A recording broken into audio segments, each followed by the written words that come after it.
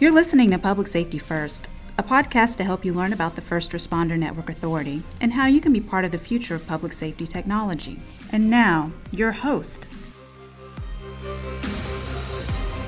Good morning. Welcome to the Public Safety First podcast. I'm Kyle Richardson of the FirstNet Authority. And I'm Richard Carrizo, Fire Chief of Southern Platte Fire Protection District and Board Member for FirstNet Authority. We're joined today by Chief John Paul Jones of the Clayton Fire Department. How you doing, John? Doing good. Thank you. Good morning, John Paul. I know that you spent a little over 30 years in the Kansas City, Kansas Fire Department, and upon your retirement, still wanted to stay in the service.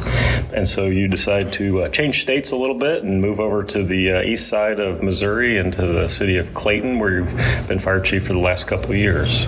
Tell me a little bit what's going on in Clayton for our listeners, a little bit about the city and what it's like to be in a suburb of St. Louis, and how maybe your technology's changed a little bit from that city compared to KCK.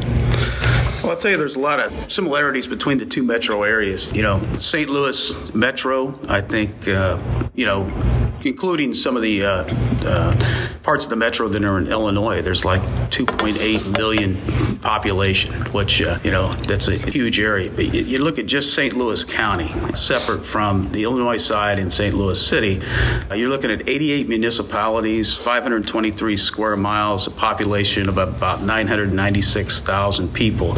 So you can imagine with multiple PSAPs and 43 different fire departments, the challenges as far as interoperability and communications, not to mention all the different law enforcement agencies involved with all those municipalities combined. Things are so much more complicated, and the interoperability between law enforcement and the fire service is vital in all the different areas. I mean, we've seen anything from natural disasters to, quite frankly, unfortunately, the active assailant scenarios that may involve multiple agencies across public safety, and the extreme importance of interoperability in relation to bringing those types of activities to resolution.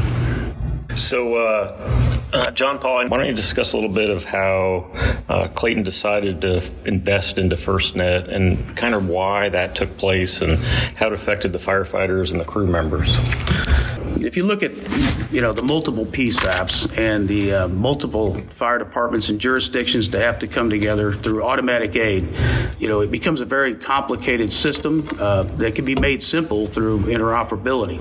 So having the ability to have the coverage necessary, to have the reliability of that network, to have a multifaceted approach, not just through land mobile radio, but also through voice over LTE, essentially the ability also to transmit data. Clayton is a very dense area. There's approximately 44 high-rise buildings that combine with residential and retail, but we're surrounded by all these other communities. So we have to come together for that type of response. So having the FirstNet capability to be able to transmit this large amounts of data that we need for these pre-plans so that these operations can be very effective. Have you seen a big increase in coverage since going to FirstNet? And then with that, have the firefighters seen any type of difference or anything you can share with our viewers of how it may help them into the future?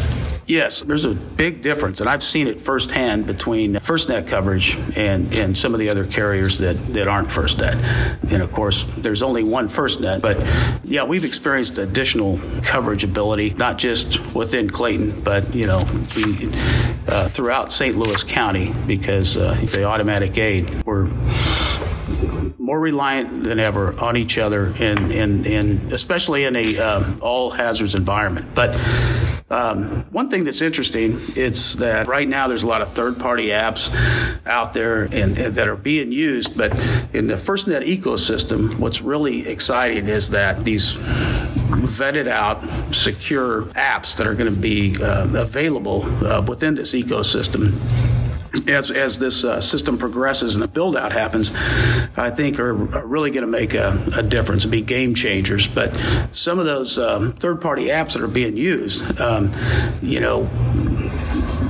when it comes to notification and response to incidents, this notification is taking place before the alarm goes off in the fire station, and they have the ability to decrease their response times through the use of this. And what are they using to transmit that LTE data?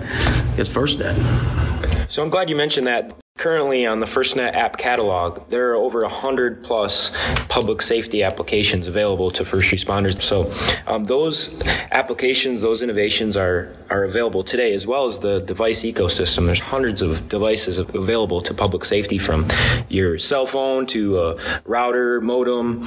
There's wearables. That ecosystem is continuing to blossom and grow. So as I mentioned earlier, you both are true advocates for the future of technology, but more importantly, its impact for public safety. What are some of the new innovations you're seeing in the fire service that's impacting the way you do your jobs?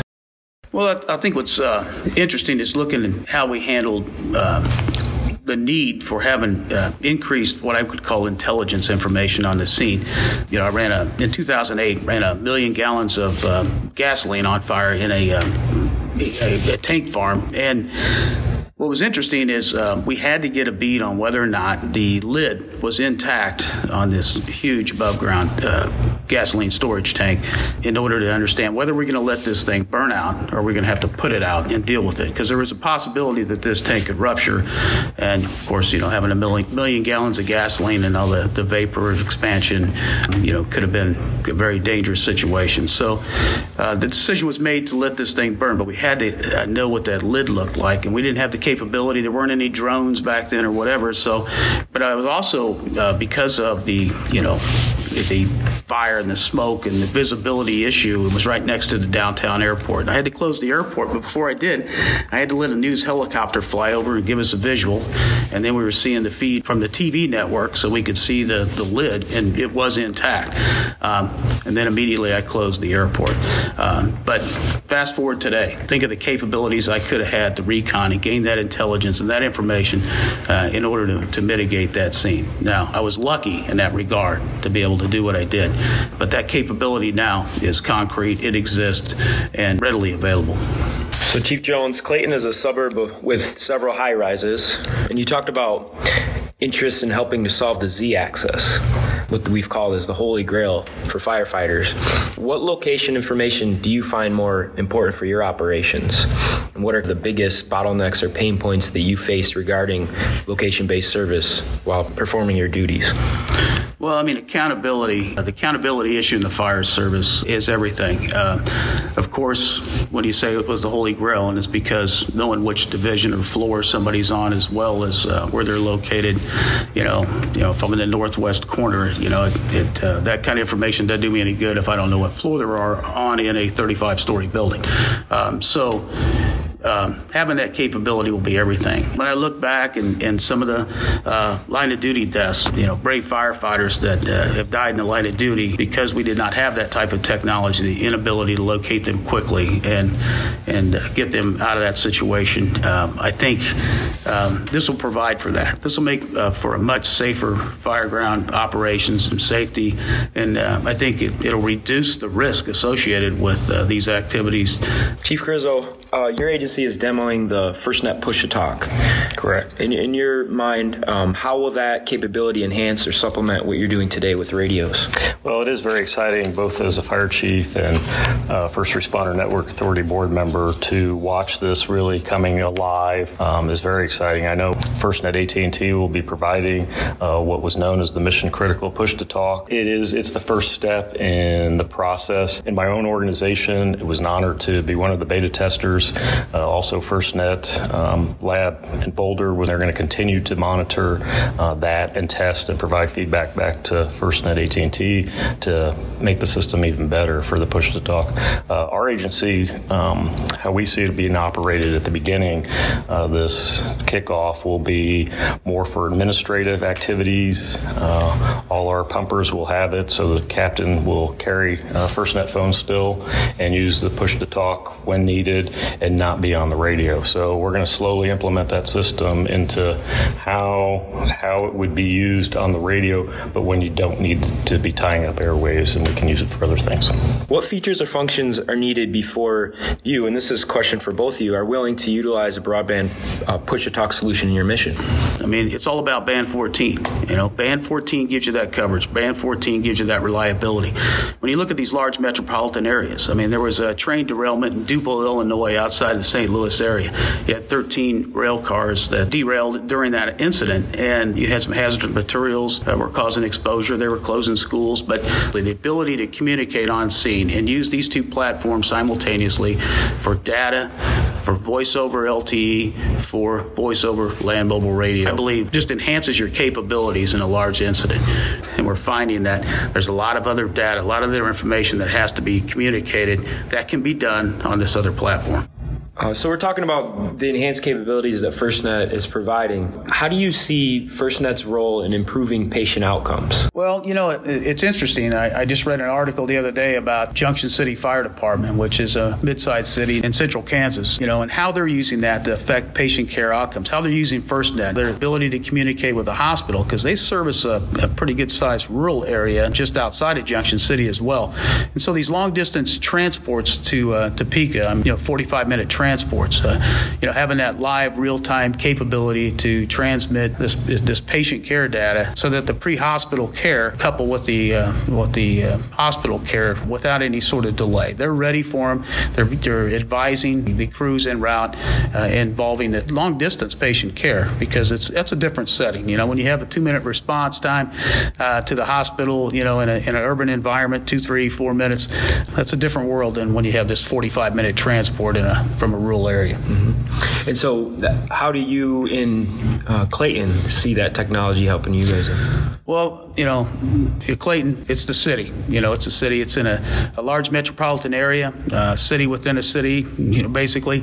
So for patient care involving what we do and those shorter duration transports, it's still absolutely critical and vital, because as they say with cardiac patients, time is muscle. So for STEMI patients, and STEMI is, the ST, elevated myocardial infarction, which means heart attack. Okay. So where data from the advanced cardiac monitors on board an ambulance would transmit this data via wireless LTE to the destination hospital provider.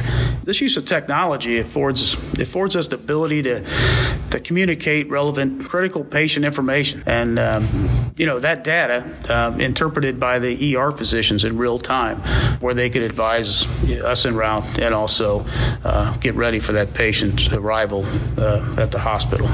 So where do you see the next generation? What is your vision based on your operational experience? I'm looking forward to what's in the future, but I got to tell you, in a lot of ways, the future is now. And the capabilities, there are a lot of capabilities that exist out there, and we need to embrace them in public safety. But I'm excited about it. I'm excited about what that means for Clayton, what that means for the St. Louis metropolitan area, and quite frankly, public safety across the United States. So thank you for overdoing this. I'd just like to add on, we cannot forget that this is about public safety. It's about all of public safety, not just fire or PD. It's about everybody and everybody's input to continue to build the system that we all want, not what somebody else thinks that we want. It's about what the people on the ground want, all the way up to the chief officers, what they need and what they want. And that's what we need to keep listening to them and build a system for them. Well, thanks a lot, guys. As we close the podcast, I just want to thank you both for what you do, and I look forward to continuing to work with you. Thank you very much. I appreciate it. Yeah. Thank you, John Paul, for being here and participating in our podcast today. Thanks a lot.